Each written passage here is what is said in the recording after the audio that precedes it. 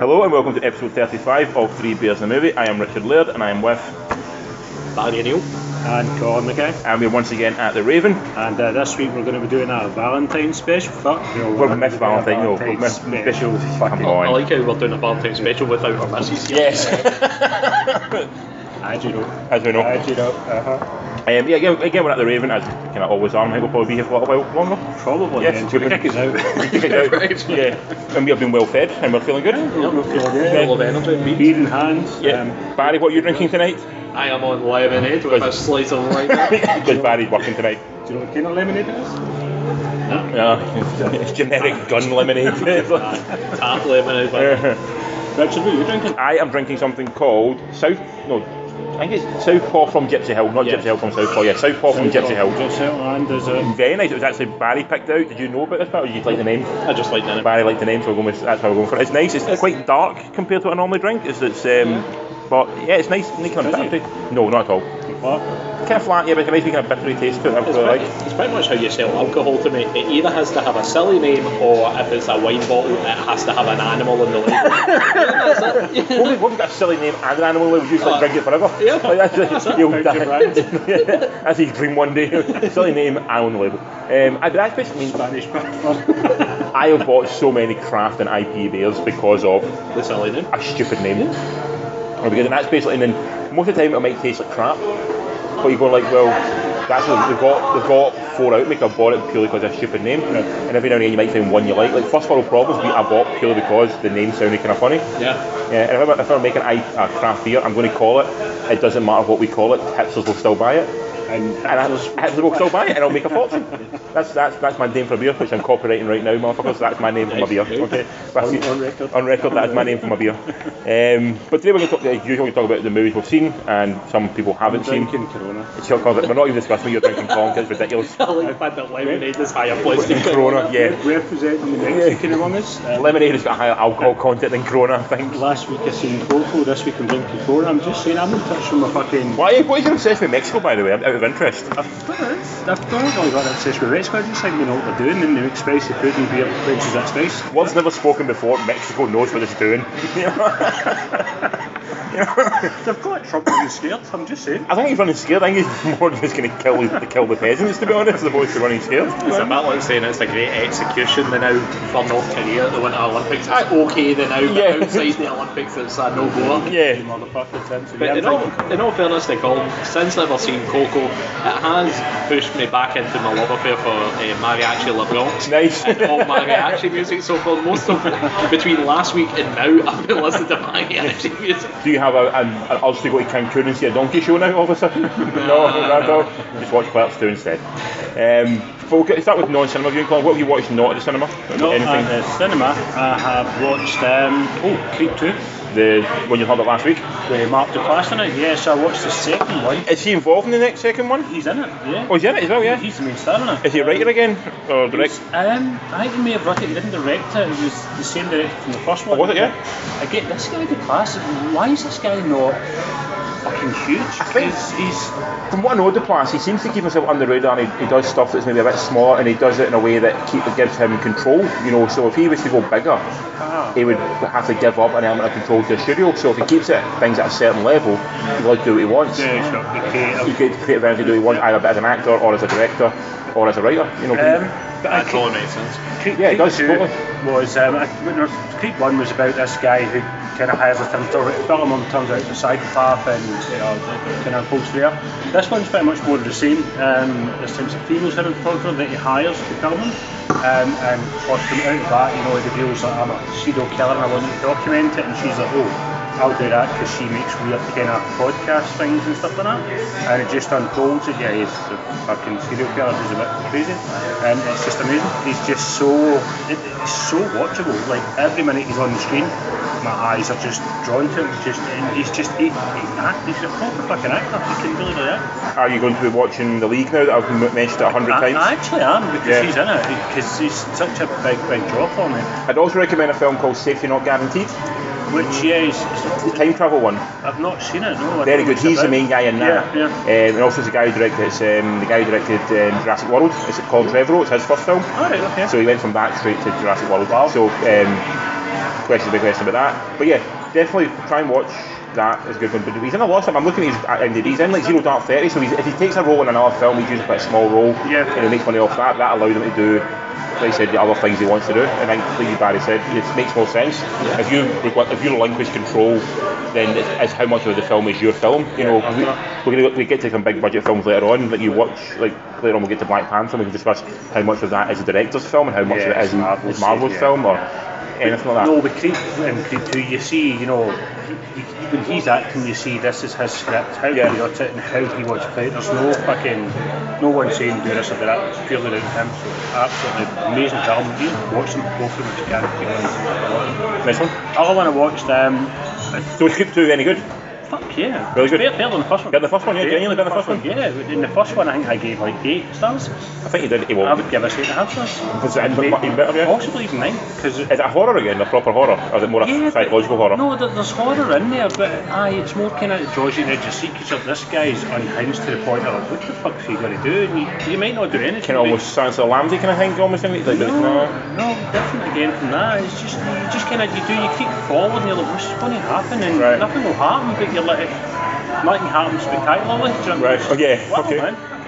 It's been taken as did you find it on Netflix or was it on? It's on Netflix. Netflix, yeah. Creep 1 and 2 on Netflix. I'll have a look for them. Yeah, watch them. Fucking amazing. The other film I watched was the one last night called My Friend Dahmer.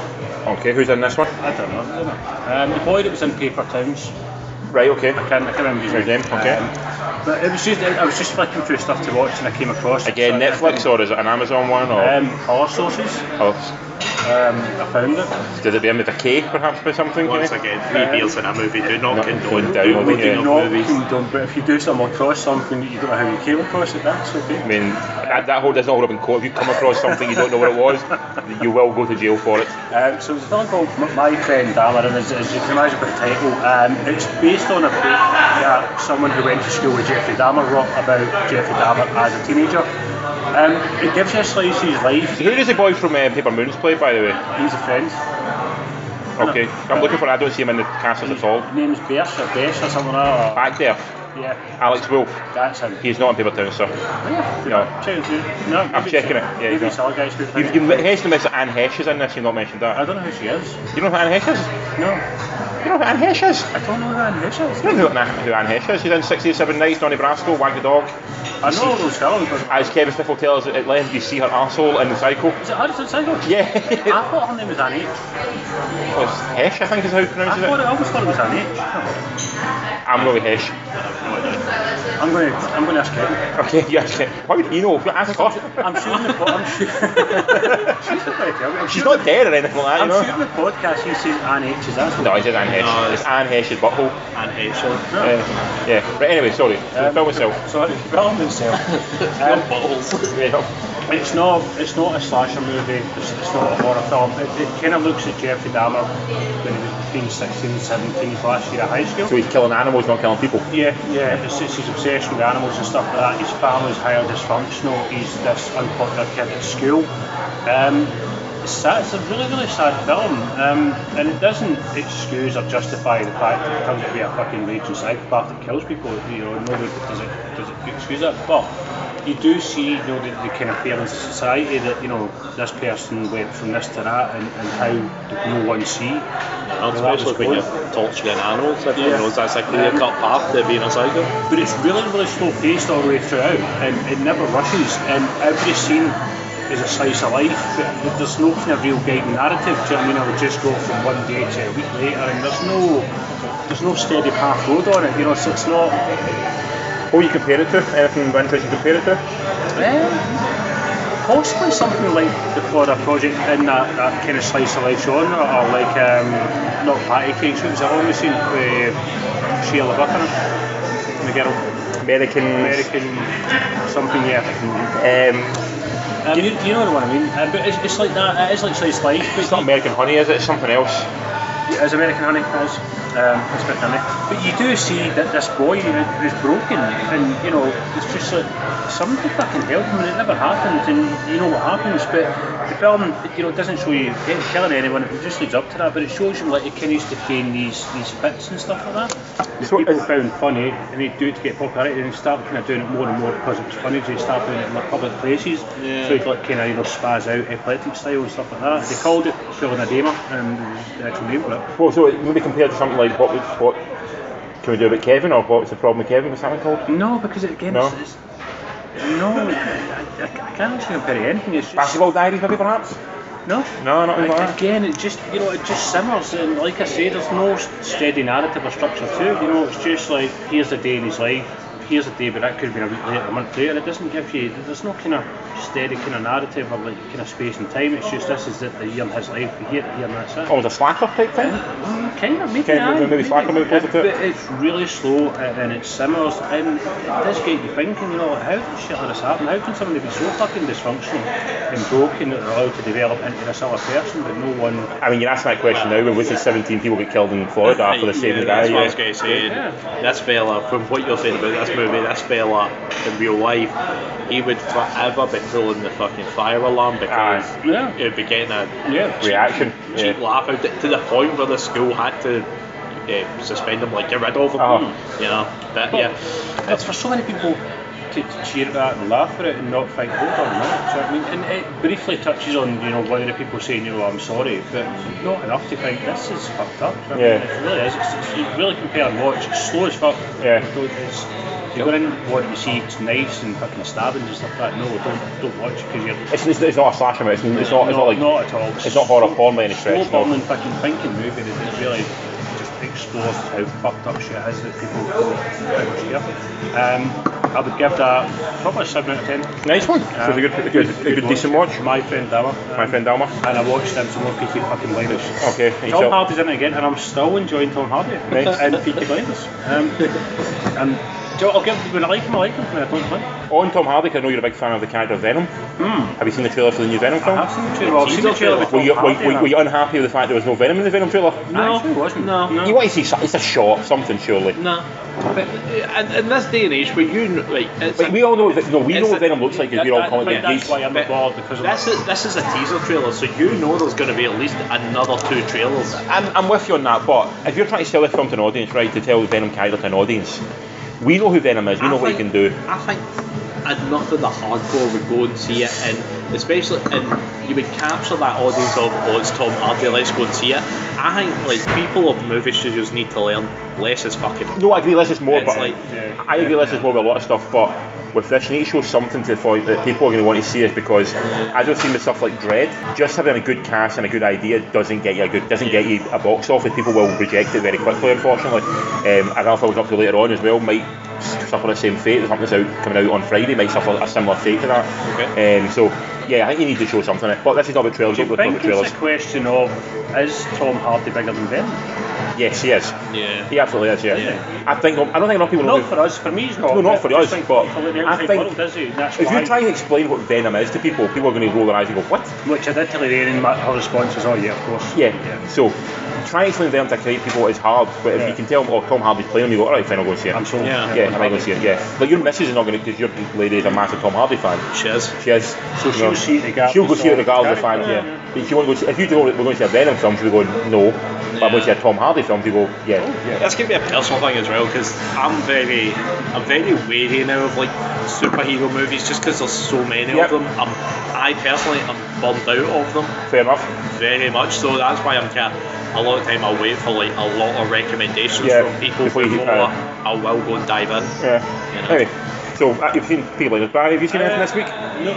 It's me, Barry. Over to you. I have only seen one movie, which is the original Cloverfield. Nice. Why did you watch that? Just because you enjoyed half enjoyed the first one? Or the third one, sorry? Yeah, it was pretty much predominantly from our chat from last week about Cloverfield Paradox, and I thought, you know what, I had known that it was on like online services, so I thought, you know what, I'm going to go back and watch it, because it's been years since I'd seen it. You know what? Storyline and everything legitimately holds up still. Legit holds up. Yeah. The only thing that looks a little bit ropey is certain CG moments, not all of them, but certain. But this, I don't know. I am not an expert in this field at all. This could be a combination of them trying to squish CGI into shaky cam footage. I don't know. No, I mean, bad CGI exists in the best films. Again, we come to a film later on that had some pretty dodgy CGI and they spent a shit ton of money on it. So the fact that the CGI in Cloverfield looks a bit ropey after how long has that been out for? Maybe nearly 11 years. So 2011. things, 2000. and I think CGI dates a lot worse than a lot of other things. You know, it's very noticeable at times. You know, if you even watch like some of the early like Lord of the Rings films, you can see some of the CGI looks almost like video game at times. Even early Marvel ones, some of yeah, exactly. Even you know stuff like that, you know, you can tell it doesn't hold up quite as well as it once did. So no, it's fantastic, and like I know the outcome, right? It's like pretty much they're heading towards the end, right? But you're still sitting, and I was still sitting there after years of like not watching it. I was still sitting on the edge of my seat going, "Holy shit, that's actually like legit good." It's a legitimately well done film, I think. And did it make Paradox more interesting because there is that loop? No, it's not. I think you can watch all three of them completely separate from each other. 100%. Yeah. The only problem, if anything, when you go and watch Cloverfield and that'd be Cloverfield. What's that? 10 Cloverfield Lane. Yeah, 10 Cloverfield Lane, which I probably will watch. I think that's a better film. I think it opens up more questions with Paradox because you start going, right, so what's going on here? Like, where's the timeline here? I think as soon as they brought in, and we're getting back to Paradox, as soon as the Paradox they brought in alternate timelines, ultimately it doesn't really matter where these other two films are set, they can be set in any timeline they want. It's all now open for any Paradox, sort of... the Paradox can do whatever they want with it now. Is it the new Twilight Zone maybe? Do you think that's how it's going to be? That's what I'd like, you know, that'd be interesting to see that kind of thing. Almost a weekly kind of... almost films that share the label Cloverfield, that have very tenuous links to the actual... fucking any, if any. You know, maybe the one overriding thing might be a monster in it somewhere that looks like the Cloverfield monster, that'd be it, you know, so I think it could be around that. Like, I wouldn't mind that at all. I'm all for the anthology kind of thing. That'd be good. But that's all you've watched this week, apart from what we're going to get to later on. And also I watched the first 2 episodes of Dirty Money, which is a Netflix documentary series from Alex Gibney. Yes. I mean, Gibney, I think I don't know if he's directing all these documentaries or if he's just like overall like the executive producer of them all, but he's a phenomenal director of like of documentaries. Like, done one called Taxi to the Dark Side, which is a great documentary all about sort of radicalisation and you know what it means to be a terrorist.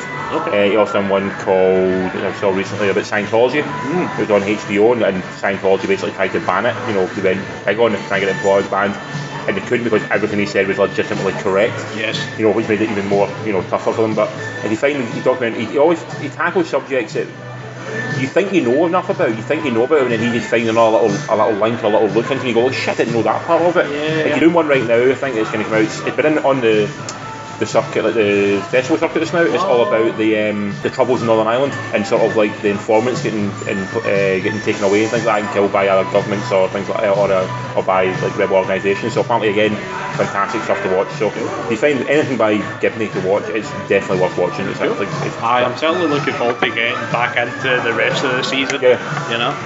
But Richard, what have you been watching? I've watched on youth Black Rock, which I'm mentioning to Colin because it is directed by a woman called Kate Aselton, who is married to Mark Duplass.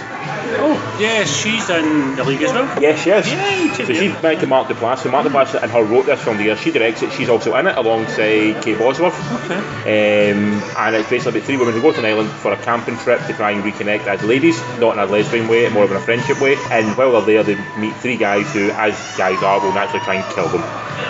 Cool. Only because something happens that makes the guys think they're trying to kill them. But the guys think the ladies are trying to kill them. The guys think the girls are trying to kill them, So it's I'm going to kill you, misunderstanding? Yes, type thing, yeah. But is it fun? Is it comedy? No, definitely not. It's very dark and gruesome and sort of very... I mean, there's comedic elements in it, but it's very much in the black, dark sense of the comedy. Really well done, really low budget, again, keeping in tune with what they do. You know, they get enough money just to make the film, give them total control what they want to do, does some really interesting twists and turns. But yeah, it's really solid. Well, Duplass isn't in it? No, he's not in this one. No. He's I think he's producing it and he's also the co-writer of it. Right. But yes, it's really interesting, really well done film. I'm going to watch it. It's on Netflix? I saw it on I think it's on Film 4, and I love Film 4. Do you know this? Yeah. So it's on Film 4. Yeah, I do love Film 4. Find that if you can. It's called Black Rock. It's really worth watching. The other things I've watched this week, I finished Black Mirror season 4. Okay. Which how are you feeling about society at the moment, Richard? I'm always questioning society. I don't think it's the best Black Mirror season. I think there's been better ones. Yep, 100%. I think every episode in itself, I really enjoyed Crocodile, and I say enjoy it and not in a literal sense, but I found it compelling. Yeah. And you can see how like something like that could happen. Possibly, yeah. You know? I enjoyed the episode that came after it. I think it's called Hang the DJ. Hang the DJ. I enjoyed that one. I like the robot one, the dog robot. Yeah, that was fucking. That was good.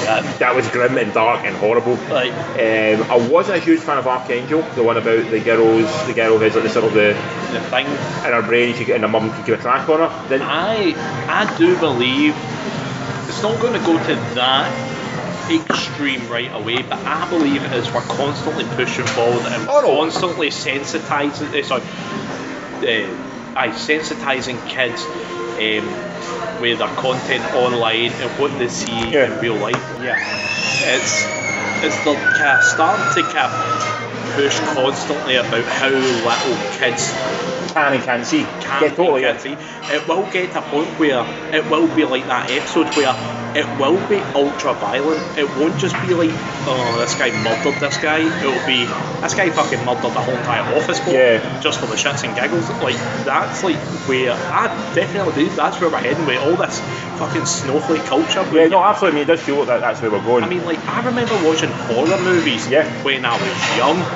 Like, probably to the point where like I probably blocked a lot of it out. Yeah. But I do distinctly remember seeing horror movies when I was a young lad. I mean, I remember seeing Robocop when I was like 9 and been absolutely terrified by it because like there's a bit in Robocop when he gets turned into Robocop. It is fucking brutal. That's full on gore.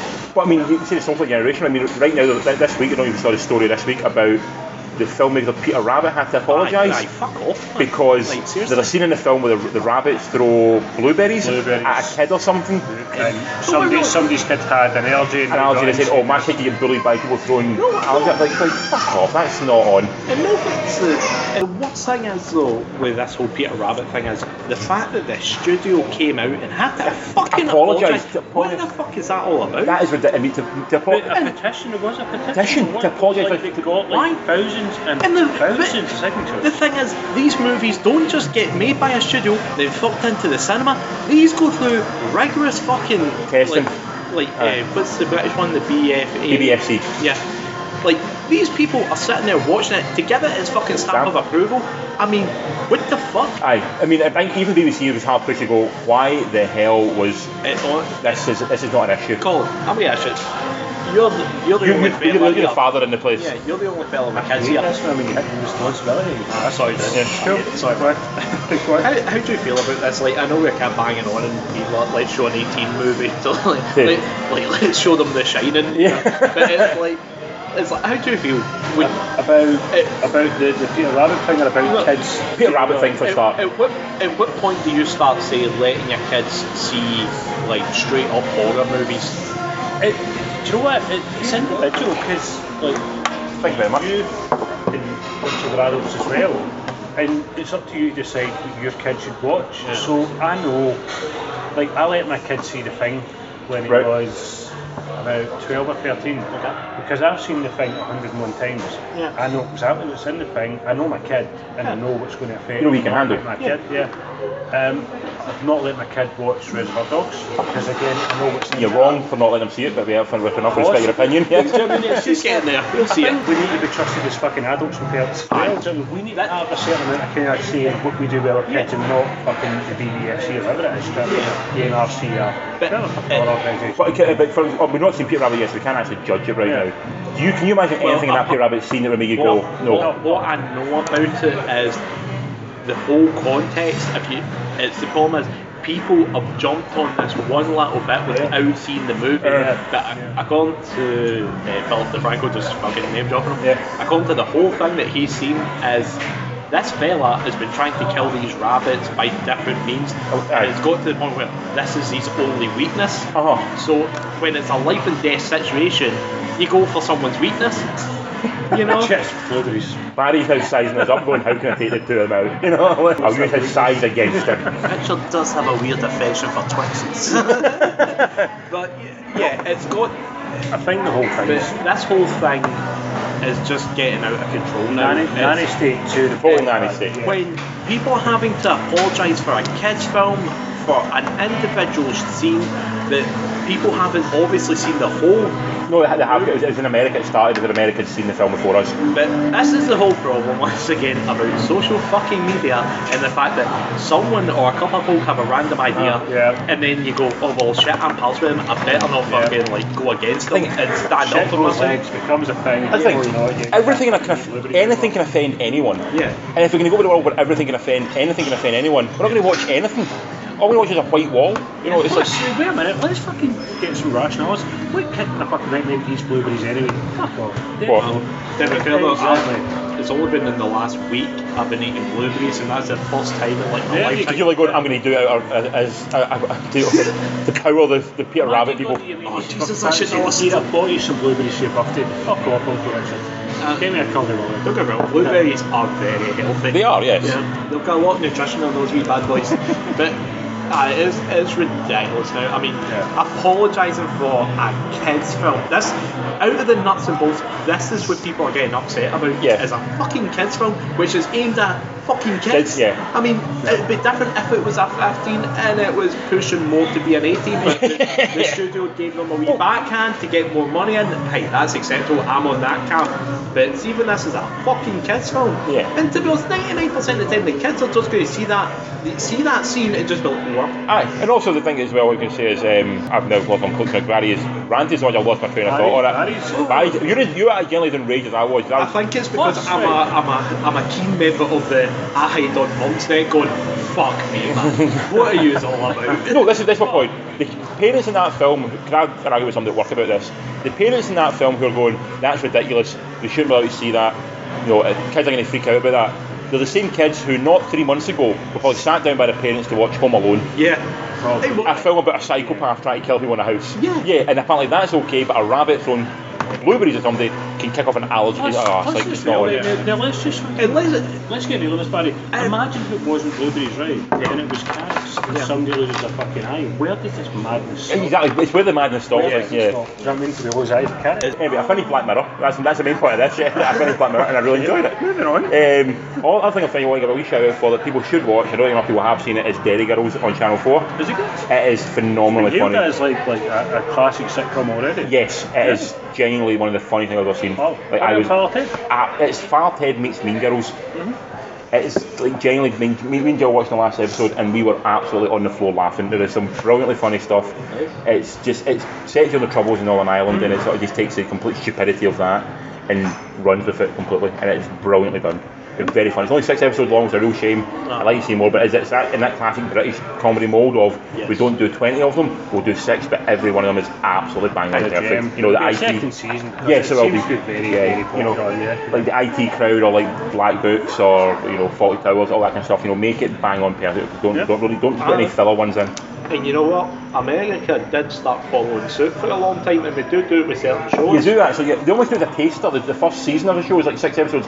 If it hits, then all of a sudden they go, right, we're going to go 15. So no, just keep it tight and compact. Keep it at 6 or 7 episodes. No fucking filler. But this could be towards the fact that they're still pampering for the TV channels and also advertisement that come from that. America's got so many channels, right? That has to, and like in America, like channels like they have all their main networks, but even their small networks have still got massive audience, and they demand content. They need content, and if people aren't producing, if they don't produce, they've got to fill it in with repeats, and they don't want to put repeats on. They want to fill it with actual original content, and that's why you get a lot of crap on, and that's why sometimes you get stuff like TV shows that why reality TV shows, but also why TV shows now are 25 episodes long as opposed to 10 or 15, and it's a real shame. But yeah, so I'll give that a watch because I really need to find something to. I'm on the verge of starting up The Bachelor just so I know what other folk are talking about. No. Yeah. Watch Derry Girls.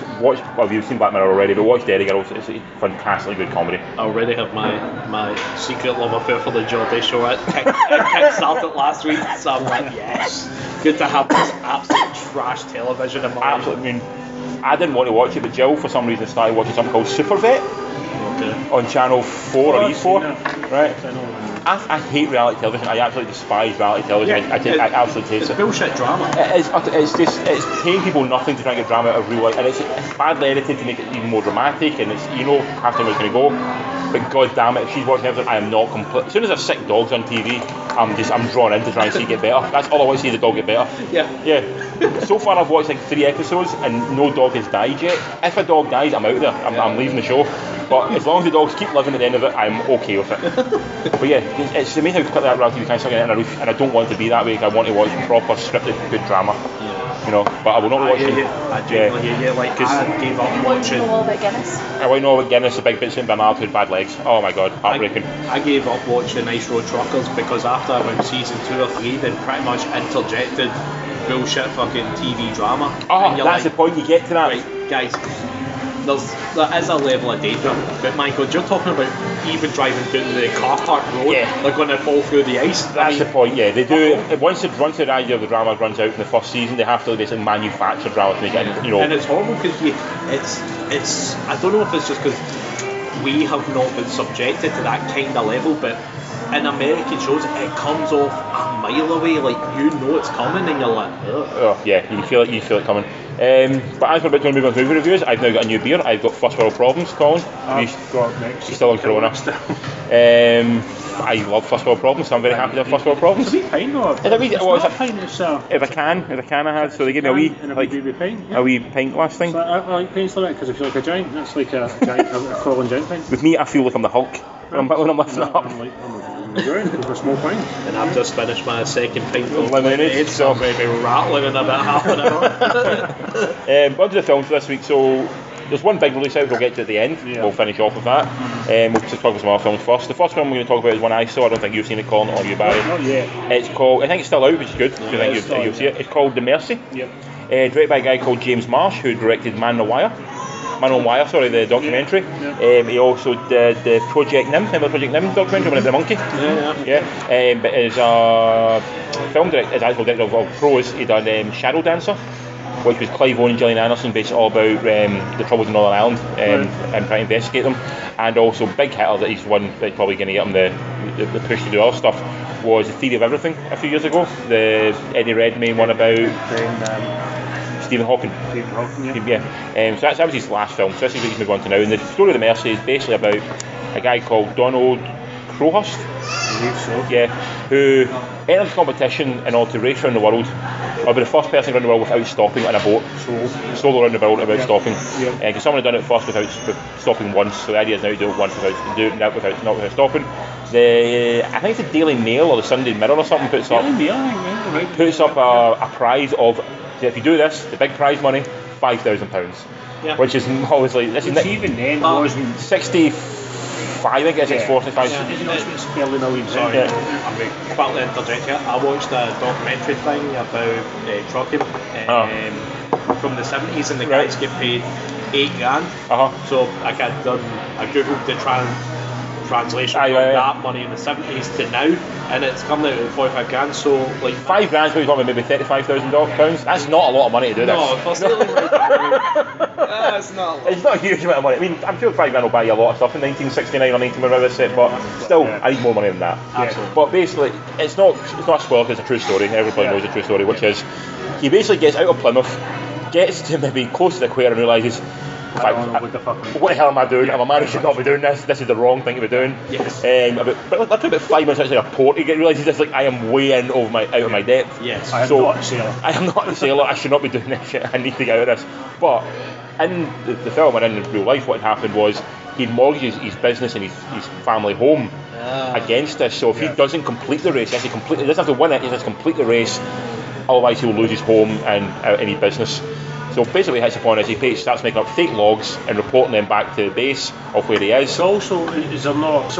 There's a race as well. There's other competitors as well. It's not just him. Yeah, that's what I'm saying. He does have to win it. Why he's making logs? Does have to win it. So doing these logs of where he is and putting them back home and to try and show where he's still involved in this. Yeah. Meanwhile, he's basically doing donuts in the middle of North Atlantic. Wait for them to come back and he's going to join in his head home. That is fantastic. Especially back then when there was no tracking devices. Exactly, I'll catch him on the back end and I'll just... That is brilliant. Yeah, but in this film, basically, he goes in again in real life. He goes mad at sea, and he suffers for this, and ultimately it reaches its conclusion. The film stars Colin Firth as everyone's favourite posh toddy. Everyone's favourite posh toddy. Or mine, anyway. I think it's everyone's, isn't it? I mean, you can't. I mean, Hugh Grant's pushing it now because obviously after Paddington 2, but Colin Firth, always very dependable, very watchable, Oscar winner obviously as well. Alongside him is his wife, played by Rachel Weisz, which we love, and also a great actress. You also get David Thewlis in it as well. Who's he? He plays his PA, his publicist, trying to generate money for him. Right, okay. You also get Ken Stott in it as well, who plays Ken Stott's always interesting. He's Scottish, isn't he, Ken Stott? Yeah, he's Scottish, He's doing like a weird sort of southern accent, like a Devon accent. This is like took it back a little bit. I've not seen him for a long time.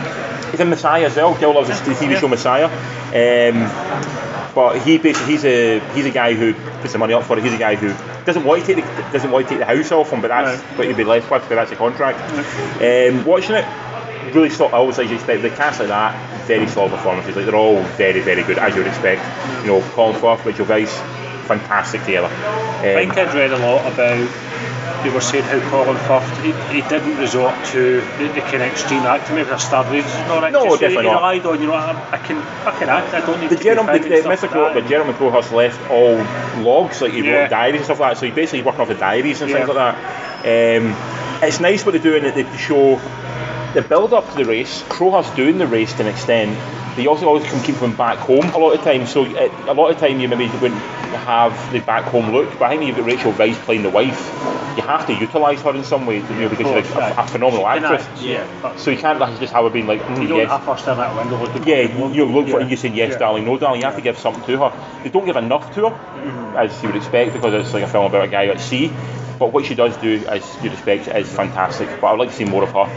What I did love throughout it was when he's at sea, the sound design, like the noises at sea, and like how and just the moment he goes silent, all you hear like the clank of the noise of the boat and things like that. It is. Does it give you a sense of isolation? Yes, that's what I got from it. It's really haunting and just really scary as well. And you can sense this guy like this. You are alone. You know, this is like guys do it now, but obviously they've got the GPS and you do. They maybe feel more attached to. That's all alone, but they're attached to somewhat. This guy's alone. There's no one. You know, he basically said Morse code back to basics for a lot of the time. You know, so he is completely alone, but then he gets that sense of isolation really well. And like I said, the sound design is. I don't know if it's nominated for an Oscar. We'll discuss that maybe next week or the week after. But it's beautiful sound design. You appreciate when it's done well, and you really get into it. The big problems with it, the score didn't work for me. The score's a bit. I found it, particularly at the start, really intrusive. Did it need a score? It maybe did need it. Maybe at points it does need a score. But I found it very intrusive for a lot at some points of it. But when it was actually stripped away, I enjoyed the film more. And also, Rachel Weisz was underused, as unfortunately kind of felt would be the case. They end the film, and it felt like if they maybe. I don't often say this, but if you give me another 20 minutes of the film, with seeing what Rachel Weisz's reaction thing and seeing like maybe more of the home life part of it, I might have enjoyed it more. You only see her, you always keep going back and forth between them, but I don't think you can get enough of Rachel, the home life aspect. Earlier on, we were speaking about this a wee bit, and you say he died. It's not it's a true story, it's not so he dies. I was reading a wee bit about it just in preparation for something to do. You do some research? I actually do, and there seems to be controversy over was it an accident or did he kill himself? Now the film suggests suicide, Yes. But it was originally reported that he'd been swept overboard. Then it became, because of the way the ship was left and it seemed deliberate, it was likely suicide. But still, does the film define it like he killed himself? I think when I watched the film, I read it as he killed himself. I don't see anything beyond that. The way the preparation towards it is, he does things in the film that go, right, if a man was wanting to live, he wouldn't do that. I think it's suicide. Because you get to the point when he's right, because a lot of the internal monologue that you hear, or the voiceover, is obviously Colin Firth. That comes from his diaries, and he talks about that he wants something to happen and things to happen, and then it means he can get away with what he's doing. When things don't work out, then he has to basically, he knows he's going to get caught, and if he gets caught, he knows his life's over. So basically, he takes the other way out. Again, I'm a dick with this, but I can be elitist at times. It sounds quite middle class. Very middle class, yes. Does that Do you kind of resent the characters because No, not at all. past, or I do you resent him still to buy an into extent. I it, or- resent him to not resent him, but you do realise that he's in. You know yourself before he does that he's in over his depth and out his depth. You know it. You know from the start that he shouldn't be doing what he's trying to do. His British of G Pip was let's just go for a great adventure type thing. You know, you're going to the Southern Ocean where great men die. You know, and they're more experienced men than you die. Your idea of this is not going to work. How does it compare? The comparison for this one is going to be the Robert Redford movie. All is lost. All is lost. All is Lost, I think, is a better film because ultimately everything in this film, or everything that happens to Crowhurst himself, is self-inflicted. Yeah. He's not doing this. He's ill prepared. He's ill prepared to do what he's going to do. Yeah. He pushes it. He does get pushed by sponsors a little bit, so there's a certain amount of there's a nudge given, and Rachel Weisz addresses that in the film. Her character, the wife addresses that in the film. But ultimately, he is complicit in what he does. Whereas All Is Lost one is simply a survival story. This guy is, yes, he was nothing that happens to him is his fault essentially. Yeah, but competent. He's competent. He's good at what he does. He knows what he's doing. Yeah. Bad circumstances it gets him in that situation, and that's the difference. But no, I'd give it a 7 out of 10. That sounds good. Yeah, really enjoyed it. Maybe not if you want to pay for it, maybe not cinema watch. But I thought it looked really amazing in the cinema. But I'm quite comfortable DVD, home, Netflix watch. Nice. So definitely go I for really that. want to catch it, and there is still screenings, but they are. It's limited now because there's a couple of big films coming out now in a couple of weeks that are going to kill it. We'll see if Jill wants to talk about this one. Jill, you saw a film. What did you see this week? You want to talk about it? 50 Shades of Freed, it's called. Shades Freed. You don't have to give much about it. Did you like it? Yes, Was it as good as the first two? it was better. Better? Wow. Better than Is the this first the two? last one? It's got a story this time as opposed to. More importantly, is this the last one? Yes. But you liked it? You know Yes. they're going to spin off. No, we're not going to spin off. Hopefully not. Are you sad it's ending? Yes. Yes. You're very monosyllabic. When did you go and see it, Jim? Saw it yesterday, didn't you? Was it busy? No. Would you give it a 10? 6 out of 10? That is good and it's 6 out of 10. What were the other two then? Oh. We were all just sex. The other six, this must be more of a story to it, a bit more of a thriller thing to it. Yeah. Okay. Story with sex. Story with sex, yeah. We'll stick to Emmanuel, I think me and you, Colin. We'll stick to that, or anything Shannon Tweed. Okay. Oh, yeah. So there you go. Jill's a wee input. She saw 50 Shades Freed, and she thought it was good. Yeah. Yes. Right. So that was our very brief review of 50 Shades Freed. Jill liked it, and Stacey liked it as well. And it had sex in it. No, she Didn't like it at all? She does not like this series. In I fact, thought you said she went to see it with like 3 friends, or like 2 groups of friends. yeah. Yeah. So she gets to sit through it twice. Why he doesn't like it though? That is unfortunate, isn't it? Really? Like, how much I like my friends to go and see this film twice. You know, it's like that's This film. yeah. Fucking good. Fair enough. Did she put Tom Hardy in? She will about it though. Oh, I did. Yeah, she will him in there. So next film is one that's out. I think this one you're not going to get to see. I think it has dropped off the radar very quickly, unfortunately. Well, not unfortunately, with reason. It's called The 1517 to Paris. Which is a very odd time for very- train time. It's coming from Amsterdam. That's why. That's when he gets to Paris. This one's based on a true story that happened 4 years ago. I want to say. Yes, directed by Clint Eastwood. Yeah. Best Clint Eastwood film. What's your favourite? Best Clint Eastwood film. I really like Play Misty for me.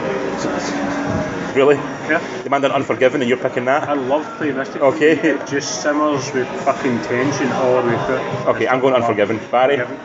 1 second. Barry's now rapidly looking up Clint Eastwood on the IMDb, trying to what he's directed. Me and Lorraine were talking about this today, or was it me and you were talking about it? It seems weird that no one. It's only happened 4 years ago, but I don't remember it at all. No, I don't. Like I said, the plot of this film is basically it's 3 American tourists. They're on a train going from Amsterdam to Paris. Yeah. On that train, someone tries to attack the train. Terrorist. Terrorist. What he basically is like is a Kalashnikov, knives, Yeah. 300 rounds of ammunition. He's about to basically just go to town on the train. These 3 Marines step in and stop it. So, yeah, it's tourists, but they're also Marines. Yeah. Tourists, but also Marines. Well, 2 of the Marines. I don't think one of them is. 2 of the Marines from the film shows. No, honestly, it's like, I remember. Sorry, Barry's now getting Clint Eastwood film. What's he going with? American Sniper. American Sniper. I like it. That's a fucking beautiful It's a story. great story. Gran Torino. Gran Torino's a great film as well, yeah. Yeah, I seen that and I was like, that's too cliched. As much as I liked it, I think that's the one that everyone expects you to mention. No, Unforgiven, I think, is one of them. Unforgiven. No, it's amazing, but Play Misty for me, I think is. Yeah. Anyway, back to the fucking movie. Yeah, so The interesting thing about this film, it stars three gentlemen called Anthony Sadler, Alex Sakalatos, and Spencer Stone. Do you know who these people are, Colin? I have no idea. You know why you don't know who they Is are? one of them related to Adam Sandler? No, he's perhaps? not. Maybe that's why I don't know who he The is. reason why you do not know who they are is because they're the three gentlemen who are actually involved in the attack. They're actually using them as So the actors. Clint's taking The three people these from guys. the actual incident and put them into the film as actors. Mindfuck with that must be. Yeah, it's odd. It's interesting, but it's fucking bold. Does it work? That's the question. It does not. No? I'm a Clint Eastwood fan as the director. I think he's Yeah. I think he's a really good director. Like, I like not only Unforgiven, I like stuff like American Sniper. Yeah. I really like that one he did, Gran Torino obviously, and that one he done recently about the Frankie Valli. Remember that one? I didn't see that one. It's Frankie Valli in the. Who's Frankie Valli in the? Ballets. No. Barry just phoned it a minute ago. It's the most recent one. I can't remember the name of the film. Dream Boys, not Dream Boys. It's Dream Girls. Jersey Boys. Ah, okay, yeah. Jersey Boys. I really enjoyed that film. $1 Million Baby. $1 Million Baby as well. Right, Crack. Right, so yeah. we've been referencing, we like Clint Eastwood. Yeah, Eastwood as a director, he's a crack in it. He's like almost old school cinema. Yeah, I you was know. about to say he's got a good eye for that. Yeah, he's sort of a classic cinema director. Yeah. This film, he's trying to almost go a little bit indie with it. You know, with the idea of bringing in non-actors into it, something that maybe Soderbergh might do, or maybe Lynch might do. And then he's shooting a lot of stuff kind of handheld, and he's sort of doing it. He's trying to get, and it's sort of, but in many ways, when he's doing it, it's sort of an old person's view of what kids got up to, you know, in clubs and stuff like that. And that it felt very distant to me. But the biggest problem I had with it was the acting. The acting is beyond amateurish, which I'm not insulting them for it because they're not actors. They're not actors. Yeah, if you made the three of us try and act out a movie, we would, or even though we've lived it ourselves or something, we would still struggle to do it because we're not actors. And I don't feel that Clint Eastwood is the kind of guy who's going to sit down with actors and try and coax a performance out of them. You know, a guy like Fincher might do that. A guy like, you know, Spielberg will do that. You know, they'll try and get the root of something and try and bring it and bring it out. Eastwood, I don't see the guy who's going to do that a lot. Here's the camera. You You fucking do this. perform. You better perform. Yeah. Fucking shoot. Also, Is it only those three that are non? from what I know, yes. You've also got Judy Greer in it, who's in it, who She's she a good plays. actress. Very good actress. Really, really good. Also Jenna Fisher is in it as well, also a good actress as well. So you have got, but even them, because they're acting next to people who aren't actors, they come across as very bad, to be honest. Yes. And also they have like flashbacks when the guys are kids, and the actors have cast as kids Better. they're awful. Right. Like absolutely awful. Like, I don't know what it was that made them cast like, to try and like balance it out. Like, okay, these guys are bad, so these guys are at equal level. But oh my god, some of the kid acting, you want to be a little bit less harsh on it because they are kids. Yeah. But no, kid acting in it, some is Being absolutely part wrong. of this nanny state. Sorry. Richard, this is the problem. You got to hit them hard. This 6-year-old was shit. The bad, and again, that might come back to something. Not kid, they're like 11, 12. It may come back to the idea that Eastwood's not the guy who's going to sit down with kids and get a performance out of them. You know, again, a guy like Spielberg, as we all know, like stuff like Close Encounters and E.T. and Jurassic Park, he can get a performance. It's such a bold move. It is a bold move, To yeah. have like non-actors. Yeah. It's a weird one. Yeah, the problem with it as well is that the attack itself takes 2 minutes. It's meant, yeah, because it's on a train. In a train, so it's quick. We're going to blow you up, bang, then we'll fuck It's you. basically that, yeah, so it's very quick. The film is about 94 minutes long. So you have an hour and 10 minutes of this film, which is all build up, which is basically them on, they basically, a bit of backstory as to who the kids are, or who the guys are, and then it's basically their holiday video for the next That's it. 40 minutes. I'm going, I don't give a shit about when you saw the Trivia at Fountain. You know, it's like watching someone's bad holiday video, and you didn't. If you're going to do that, you've got to try and do it to give me some more depth and understanding and interest in the character. I had no interest or depth What into the character. I'm hearing here is that this is a fucking very bad version of Under Siege 2. Yes. Which is an achievement. Yeah. It's fucking odd because this is Did you feel a good movie. Did you feel it was a bit like a Hoorah America? No, let's go? no, I didn't think that. Linguistic flag waving. I didn't think that across At at all. all? No, not at all. I generally think that Eastwood doesn't do that.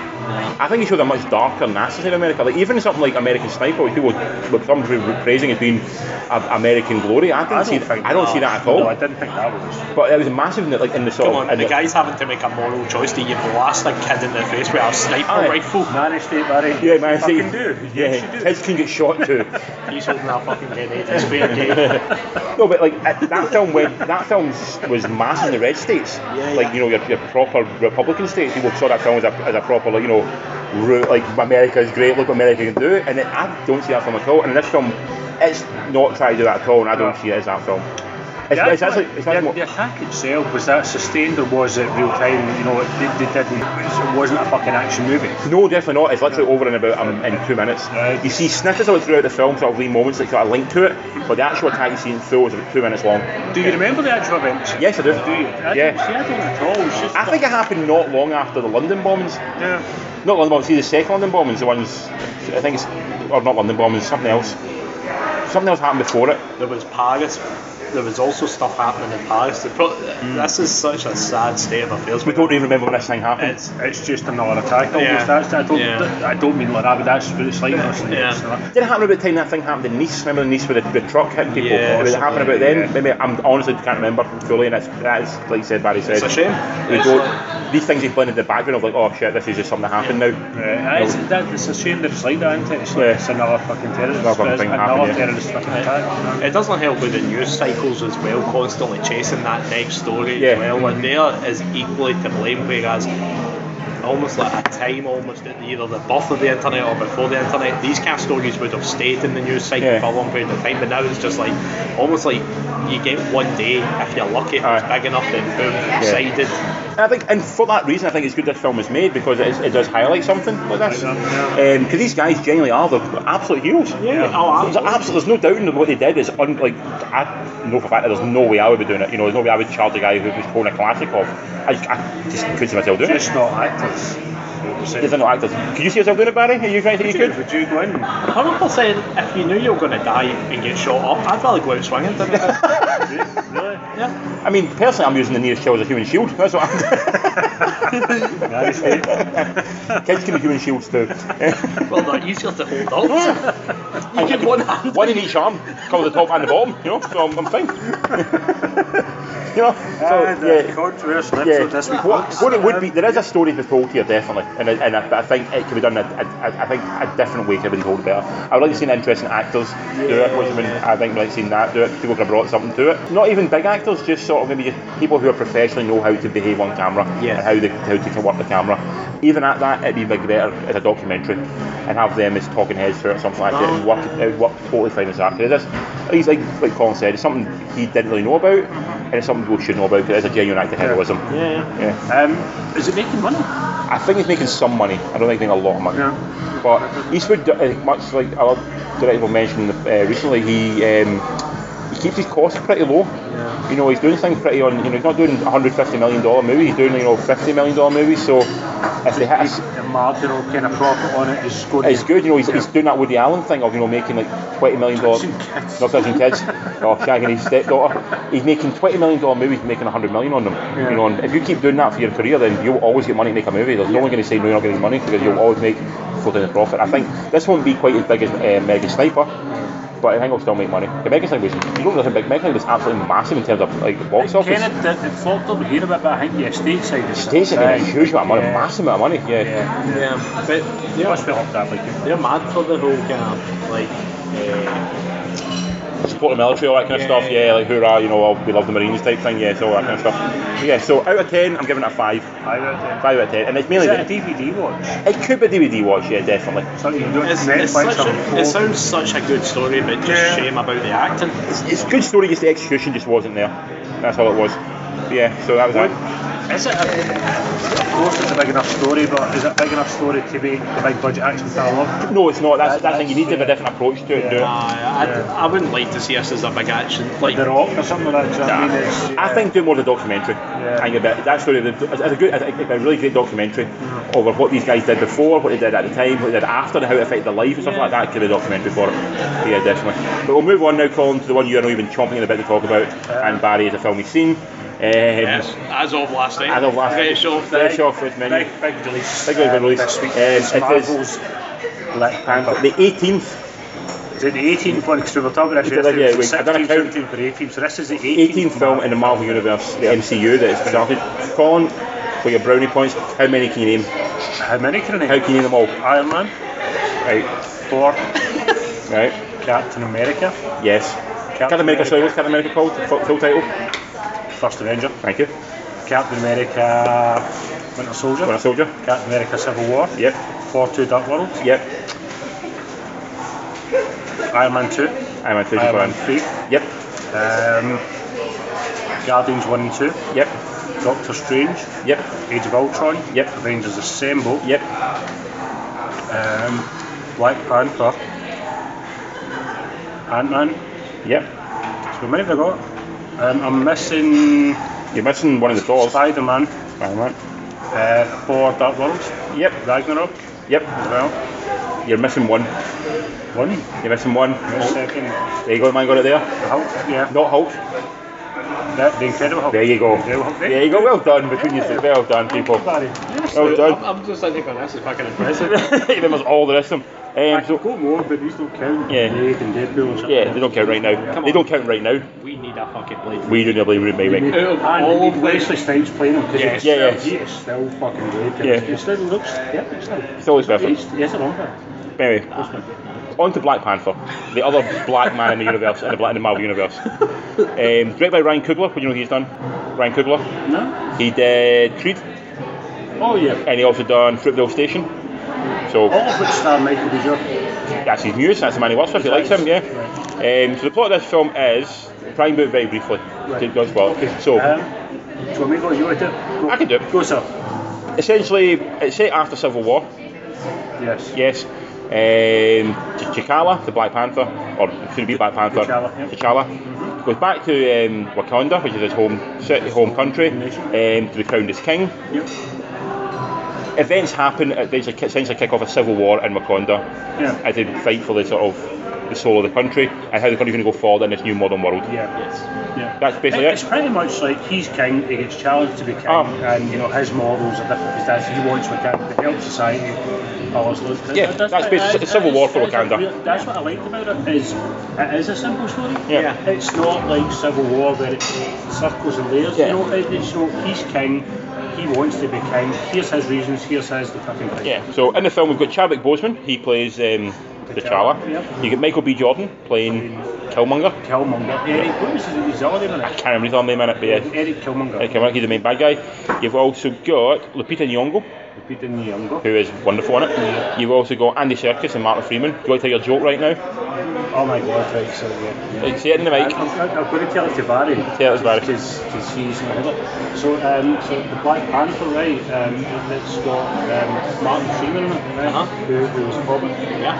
And it's got Andy Serkis in it, who played in Lord of the Rings. He was... What's his face? he was Gollum. Gollum the Tolkien Witches. It's a terrible. It's shocking.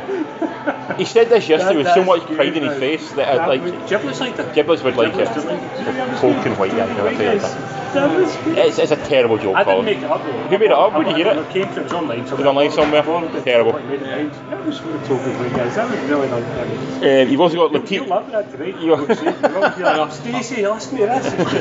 Fuck up, go to sleep back. You've also got Letitia White in it as well, right? Sorry, who's in. He was the sister. She's a sister. She's in Black. She's in Black Mirror. That's where I And know you've from. got Michonne as well in it. Michonne's in it as well. Who's? I have no idea what her name You is. may as well guess Called who's in it. Michonne. You've got Daniel He's Kaluuya the boy from Get Get Out, yep. Yep. And bringing up the rear Forrest mother. for fucking Whittaker. And also Angela Bassett. Angela Bassett. Played her part well. Well, yeah. So We'll they're go sort of to the that in a minute, yeah. elders of the state. Yeah. Well, where are you, Colin? Because you are the Marvel. You're a Marvel can do not. Not much, I think I'm assuming because Marvel as well. I But think you're more a Marvel fan than me, but Yeah. I'm more passionate about it. I think I'm more You- excited. yes, I'm the child. you're more forgiving of things. Yes. So Yeah. what do you think of Black Panther? I really like it. I don't Yep. think it wasn't faultless, so it ain't going to be one of these fucking pedestal movies. Yeah. I think the story was beautiful set. It was a simple story. Yep. I think it's good that it's probably the most standalone Marvel movie. Yeah. Doctor Strange. And Ant-Man. Ant-Man is very standalone as well. Ant-Man tied into the Avengers where... But it was still very standalone. Ant-Man's story stands as what it is. I think this is the most. I think you don't need... Ant-Man 3. Wee bits of... Guardians were very standalone as That well. was standalone. No, Yeah. this was really standalone. And they've created like Wakanda. They're just out society. Wakanda looks phenomenal in it, if I have to say, yeah. Even Wakanda. just the culture as well, Yeah, yeah. you know, and the history of it. When you got a sense that this is a real place. Yes, absolutely, yeah. The costumes and stuff like that, and the lighting. I still don't know Was that a real one? I think it's made up of a few different dialects. They've sort of combined them and sort of made a sort of like almost like Klingon. It's like a phony language, but it could, in theory, work. Like Dothraki, is it in God, the Game of Thrones? That kind of thing. They managed to avoid your typical stereotypes. But the stereotypes were there made sense. Yeah, the ones that were there, they were real stereotypes, not made up. I know they were. There was. Hollywood stereotypes, Yes, they agreed. avoided that as well. It felt like it was embedded in real African culture. Yeah. It felt like that was real. Some of the imagery was amazing. Yeah, stunning looking, yeah. Some of the CGI wasn't amazing. Big rhinos. The rhinos, I love fucking rhinos. Yeah. The rhinos are my fucking jam. I could ride a rhino like a mob bastard. You make crime off a fucking robot. An odd statement. Yeah. But yeah, there was a few moments where they were a bit kind of, a bit kind of scruffy. A few of the kind of flips and jumps and stuff like that. Again, you could see. But do you know what? Considering the movie was like, I don't know, I mean, how much was CGI? Do you notice a few chinks to armour? I forgive it. Fair enough. But they were noticeable. Yeah. Martin Freeman's accent. He's not quite got the American accent down right, has he? No. He's done Fargo as well, and Fargo works. In Fargo he does it right. Yeah. And this one I feel like in Fargo he's doing a specific Dakotan accent. He knows what to do for that one. And this one he's always been told, we don't really know where the CIA guy is from, to just do a generic American accent. Yeah. And the Fargo he does his accent, and then he comes out this and he's like doing a bad house impression, almost. Yeah. The house accent can only use with one British actor at a time, because it's the same accent that Cumberbatch does in Doctor Strange, so they're only one actor at a time can use it. Again, I mean, you're not really going to see it for fucking Martin Freeman. No, you're not, but I was surprised how much he was in it. So was that. I was genuinely such a small character in the Civil War, he had a big I knew he had to have part. something, because I know he's not going to sign up for these films knowing you're going to have like one scene per film. He wanted to have something kind of at least semi-meaty that he's doing. So they've always said to him, right, we've went to Civil War, you have 2 scenes, but we're doing this, and this. Here's his payoff, Yes, much like Coulson, with Clark Gregg, who brought in an Iron Man, said, like, you're doing this, it's cool, you enjoy it, but over the next 4 or 5 films, you're going to have a massive role to play in this film. And almost they are sort of moulding Freeman to be sort of the Coulson figure almost. Kind of like Nick Fury Jr. Yeah, you know what I mean? Like he's the hub now. A little bit, yeah. I thought it was bold, it was political. It was making statements. It is, yeah, definitely, Kids will not notice them, which is fine. Do you know what I mean? But it's there's a message there. Do you know what I mean? Certainly, it's yes. like, shit still happens, shit's still not right, and I think it's bold to have done that. Yeah. That's why I quite liked it. In the fact So, wait, Barry, you enjoyed it, yes? Yeah. Barry, yourself? Yeah, I loved it, and that's what I was just going to say. It's I like the fact that it's leaning more towards an adult audience.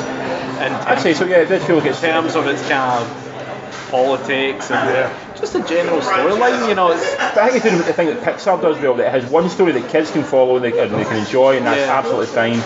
But if you're of a certain origin, you can read a lot more into this film and say than a kid will, or even you will. There'll be something more important in that film than what we are. What was mentioned, the CGI was a big problem for me. And I was a little bit saddened when I noticed, and I'm like, this is a 2018 movie, it shouldn't be like this. Budget that you could fucking buy a small country. But the Rhino was one that stood out to me, but there was a lot of stuff, even with people fighting. When the 2 fellas were flipping down into the cave to fight on the path, that bit I was like, oh, what is this, Matrix Reloaded? Yeah, some of this people get like pushed. If someone gets thrown at any point, it almost went to sort of the CGI character so quickly. There was very little wire work done, so it was like almost went instantly to the CGI figure. And when it hit the ground, you could tell it was CGI, and then you zoomed in for a close-up, and you go, right, that's a real person. Then it felt the CGI I thought was a real, not with the landscapes. They looked phenomenal. Fantastic. But the CGI of the people just looked a little bit dodgy. And Marvel's had that problem in the past. Sometimes, like some of the Iron Man stuff, I think looks a bit ropey at times. Some of the Doctor Strange stuff looks very ropey. And Ant-Man at times had a wee bit moments when it looked a bit ropey. So Civil War as well had a few. Yeah, so I mean, it's something obviously budget and time constraints how to have this, but you feel, wonder why, maybe could you done it a different way, maybe make it more. stunt heavy, rather than making it the the CGI look. Well, it's saying because it's not a film that has to rely on CGI, No, it because really as Paul doesn't. said, there's an amazing story there with a lot of kind of weight to it that it didn't need to be carried along by.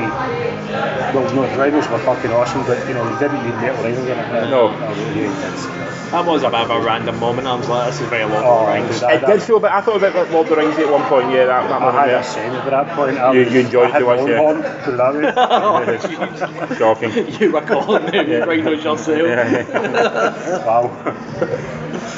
Also, on a plus point, I did find a new fetish, bald women. I was like, oh, didn't realise that. Did you buy Stacey a set of trimmers for her? that package is like I've had an idea.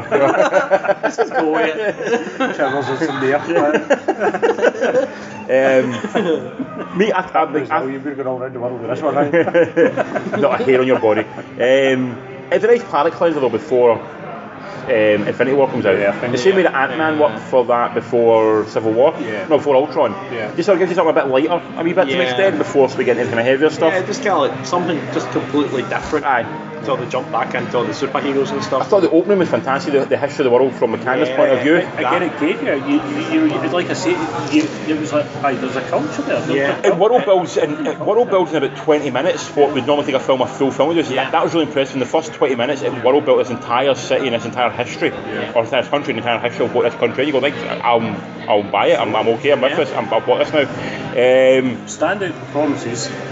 I'm going with the Letitia White as the young, like the Q figure, the sister who's like the tech genius. Yeah. I thought she was phenomenal, and I thought she was really good. I really like Chadwick Boseman. I think he's got the accent nailed because he's American. Yeah. American accent, so he's nailed the accent.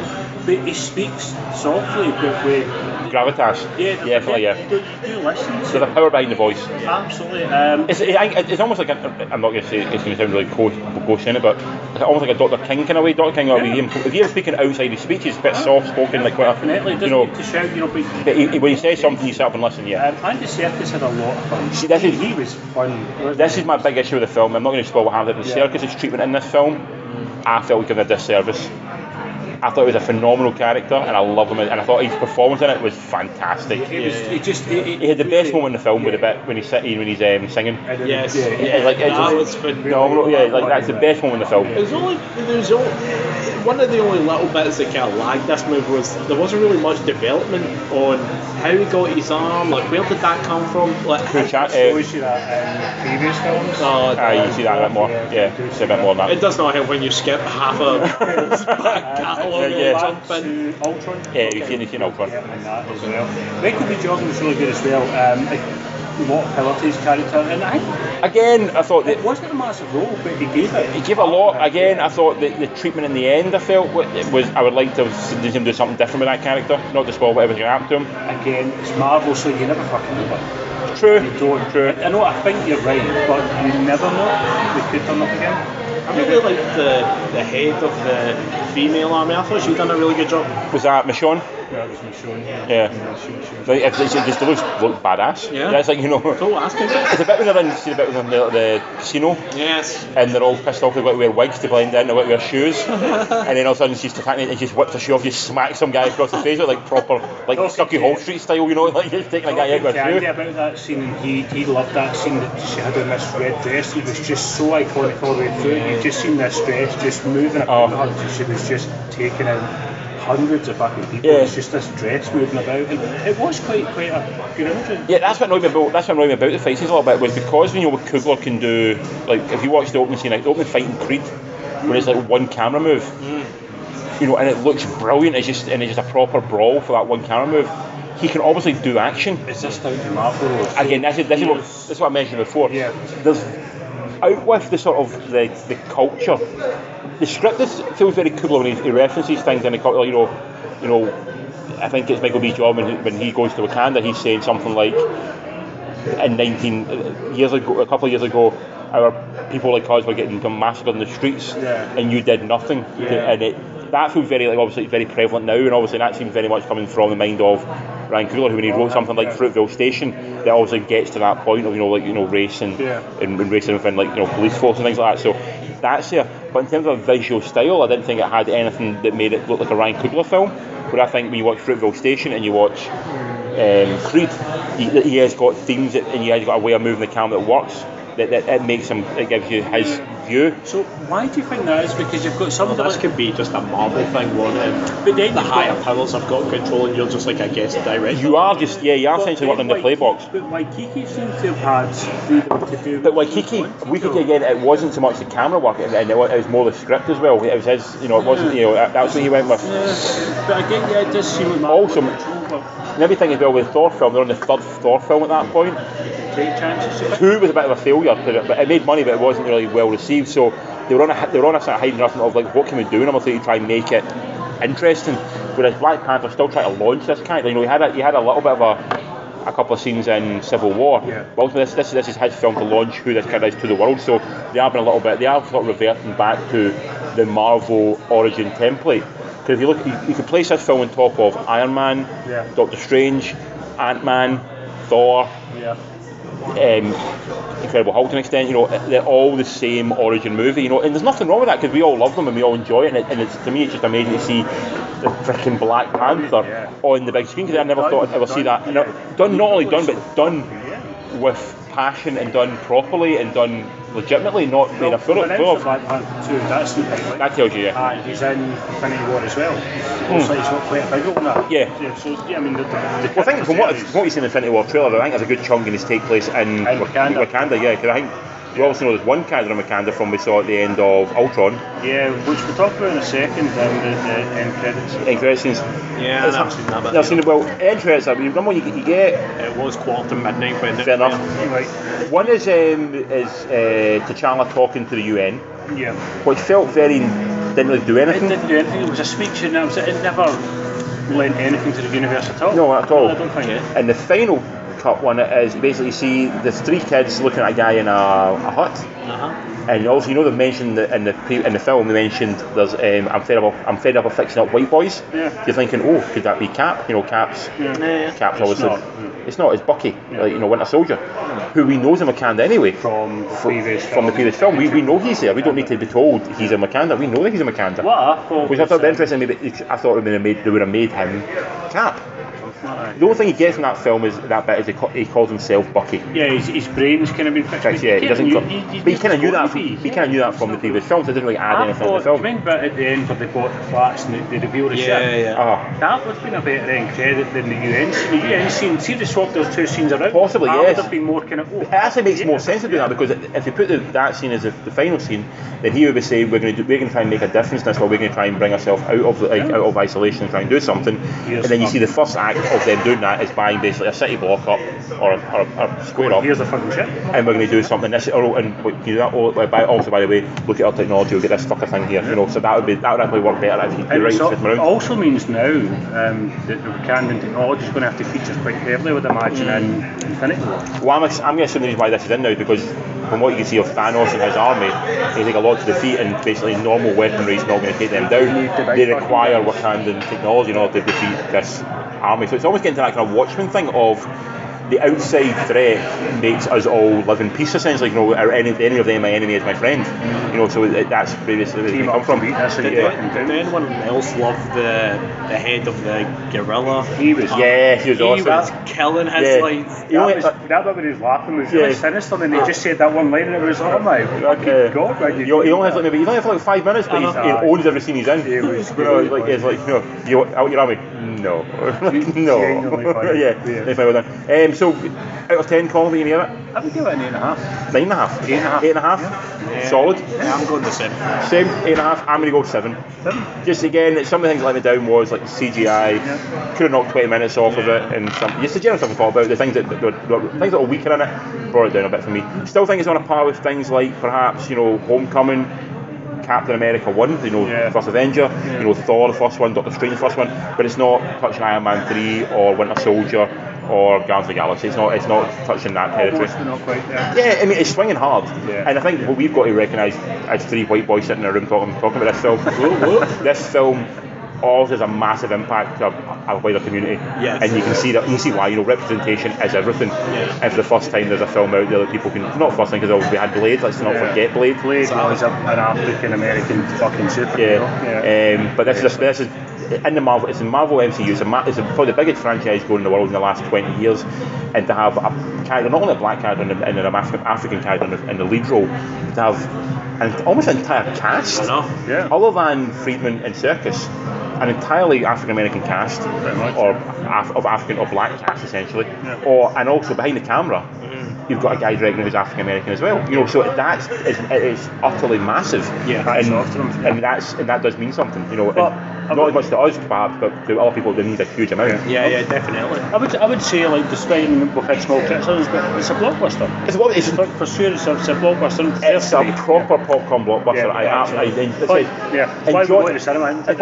I enjoyed it for the 2 hours I'm in there. I enjoyed it immensely. I had no issue with it. Come out of it, but I had no real urge to go back and see it again. No. I'm looking forward to seeing it again because I like all the wee bits in the background. But again, I'm quite happy to wait a wee bit. Jill, did you like Black Panther? Yeah, Jill nodded, she liked it. But we went on to that. We had the Three Beers Posse with us, didn't we? We had the Gilbys and Lorraine and Andy was there as well. I think we all enjoyed it, didn't we? And I think everyone came out. Everyone had different small levels. criticisms, but no one would say it was by any means a fucking bad movie. Although we did have one dissent, well, not with us at the time, but Barry's good lady was a dissenter on this film. Yeah, she wasn't overly blown away by it. Is she a Marvel fan though? Not overly. Not overly. Has she seen a lot of the Marvel films? Or no, that's also the problem as well. So is she watching like in a vacuum almost? Nah. And the thing is, like I said, all these Marvel films, you do need to. As much as the vacuum is good to see, and you can judge a film on its own merit. You can judge, like say, Thor 2 on its own merit, and this film on its own merit as well. You do kind of need to have some level of understanding of other films. Like for example, we mentioned the thing with Claw. Yes. You didn't know about his arm, but that's mentioned in the previous films. So they are taking an assumption that people who have seen the previous film have watched. There will be a certain audience who will turn up only for the big event ones, like the Avengers and the Ultrons, but they hope the majority of the audience turn up for all of them. And I learned this the hard way. I've got a wee story about this one because a couple of weeks ago I let Lorraine watch Civil War because Black Panther was introduced to Civil War. Before that she'd only seen the last one she was Iron Man 2, so she'd finished up the first lot, and so she'd missed out like Winter Soldier and stuff like that, which gives you all the fucking background to Civil War. And it was was who's that? Aye, why is that happening? Yeah. Who's that? Why is that? Because I've kind of always said, like, they're going to make these movies to be standalone. They're not. They actually don't. They don't. And it's only when you watch it with someone that hasn't, you think, but they actually don't. You can get a certain level of enjoyment watching them standalone. I think there is a certain level, but to actually understand the story fully and get full amount out of it, you are going to have to understand. Especially something like Civil War, there's so much for the other films. They brought into it, whole characters, there's like 8 or 9 characters, she's just like, who the fuck's that? Like, oh my god. You don't know where he comes from. Yeah, exactly. So you do need that understanding of the films. Big year for Marvel, just before we leave as well. We've got Black Panther as the first one. May, we've got Deadpool 2, Infinity War. In the summer, we've got Ant-Man and Wasp. And is it next year? No, that's this year. This year as well? And sorry. in the autumn, we've got X-Men Dark Phoenix as well. No, Dark Phoenix is not. No, I bet it's not. No, this year. I'm sure it's been pulled. And we've got the New Mutants as well. No, it's getting done. It's been moved to January next year. Have they moved that forward? They've definitely moved that back, yeah. Cool, but that's a good year for Marvel. What's the other one you said? X-Men Dark Phoenix? X-Men Dark Phoenix. Definitely a very profitable year for them. Definitely. X-Men is, I suppose technically it is in their universe now. Yeah. I was checking here. This is still going to have to be based on the Fox ones that they've created. They can't just fucking, quote it over like that. So I think this will wrap it up maybe and get it ready for November 2nd, 2018 it's due for release. So it's at the end of the year it's due for release, But no, New Mutants has definitely been bumped into, which is really sad, they brought the trailer out for it about 3 months ago, and then they bumped it right. I don't know if it's because of bad test screenings or because of the new schedule slate. See what it's a horror film rather than... I think it is, but I don't know if that's went down badly and maybe the first screenings of it and they've decided to recut or re-edit or do something new with it. We've got Venom this year as well.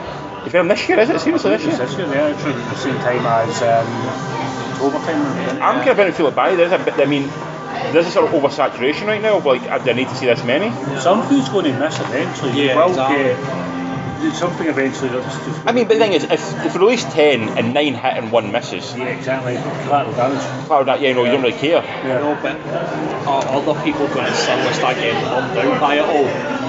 That's the thing. I think people keep comparing it to westerns, and the idea that westerns at one point were massive and people burned out on them, and then you don't get westerns made anymore. Yeah. The difference with that is westerns were made primarily because they were cheap, Yeah.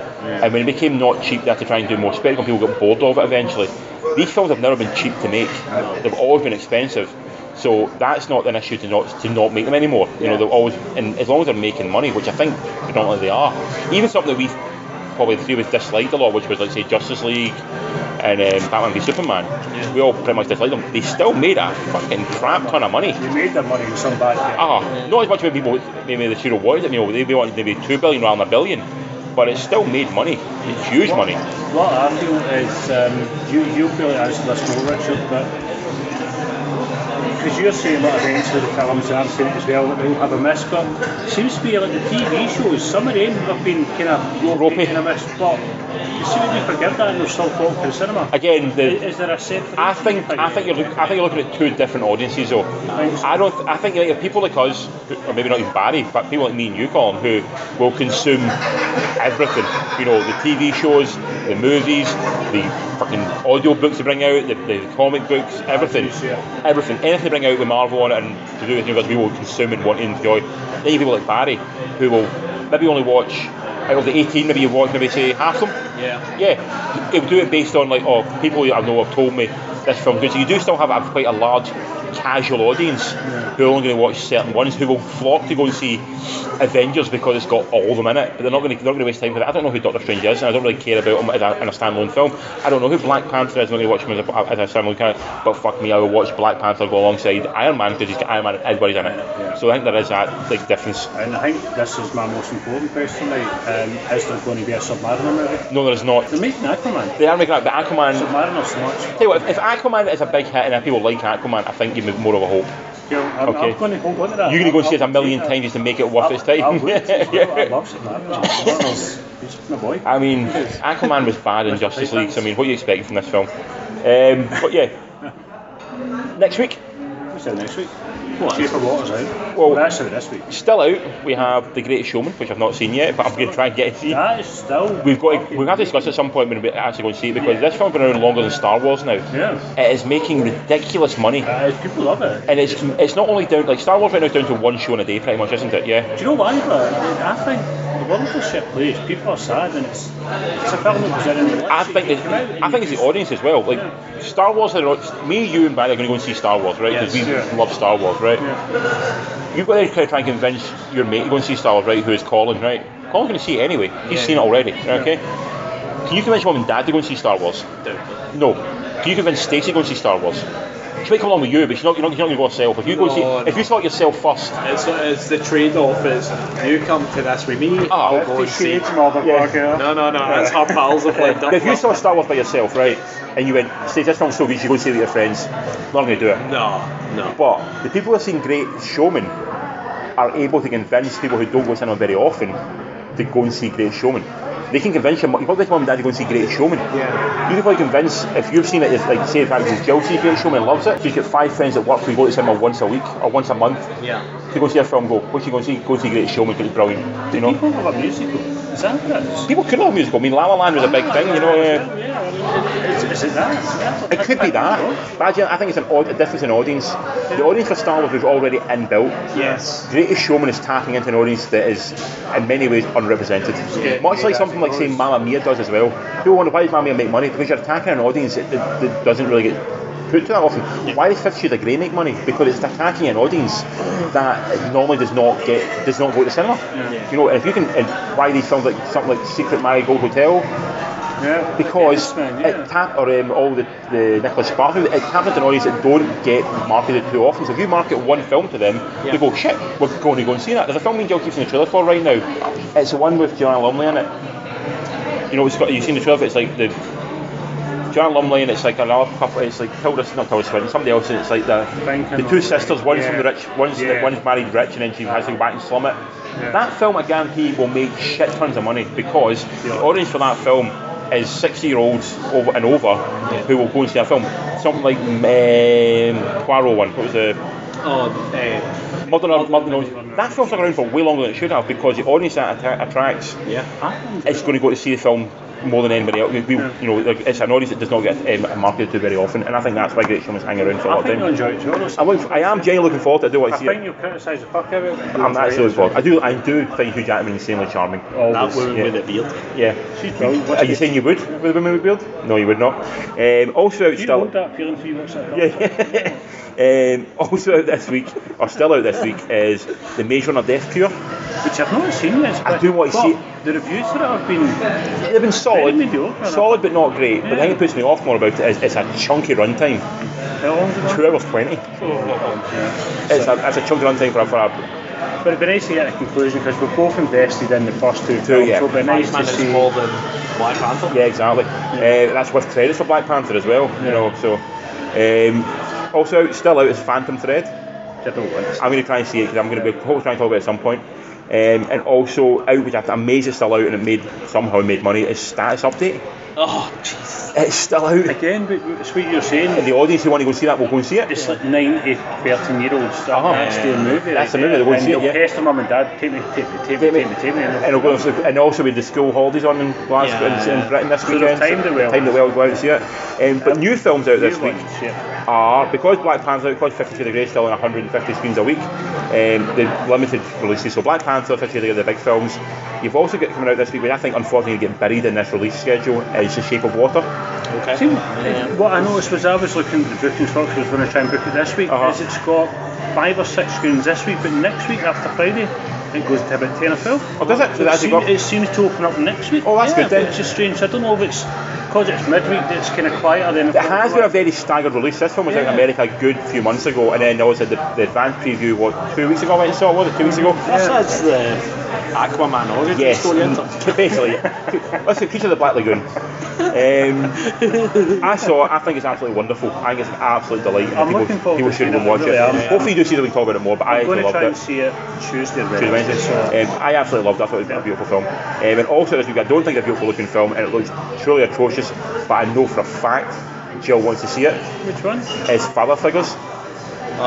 Wait, Owen Wilson and the guy from The Office and stuff like that. He did stuff. Anyway, what his name is. I like Owen Wilson. Yeah, Owen Wilson. I think he's got a charm about him. And they're going looking for their dad. Basically, they're a doctor. They're going looking for their dad. And there was a sperm donor. Sperm donor. They're trying to find their dad. Yeah. It looks crass. It looks shit. Is what it looks like. Yeah. It looks Baywatch shit. It's not going to be in the Oscar run. No, but then, as we'll discuss a couple of weeks' time, there's a few films in the Oscar running where you don't understand why they're in the Oscar running. I just find the word boss baby is in the Oscar running right now. Because there's only fucking 10 animated films. They've got to pick 3, so they went with boss baby. Definitely. Some of them out shit. We're very limited. Yeah. So yes, not much out next week, but there's a lot on, but not a lot of new stuff out. We still have shit to talk about. We'll mention it, of course. Yes, we will. Colin, would there be a way to find us? Yes, we will. You can find us the email address is freebeersthemovie@gmail.com. That number 3 or the letter of no, it's the actual number. Written as 3. Written as number 3. freebeersthemovie@gmail.com. And it's the same for Twitter, Facebook, and Instagram. Strange enough, you can find us all in the same fucking place. Free Beers the Movie. So look us up, give us some likes, some comments, some emails about the stories and shit like that. And you've been listening to 3 Beers the Movie. Do you want to say hi to our Venezuelan listeners first of all? Hola. I'm not sure. I don't know either. I'm going to assume they're just Spanish. Are we going to go Portuguese? Same. Is that not the same language? No, the Portuguese or Spanish. Yeah. You covered 3 nations on either side of the Atlantic there in the space of one. Just dealing with 3 fucking nations. We say hi to Venezuela. Hi Venezuela. Who's listening to Venezuela? Find the usual places and give us some love. You've been listening to Colin McKay, Neil, Richard Laird, and thanks for listening to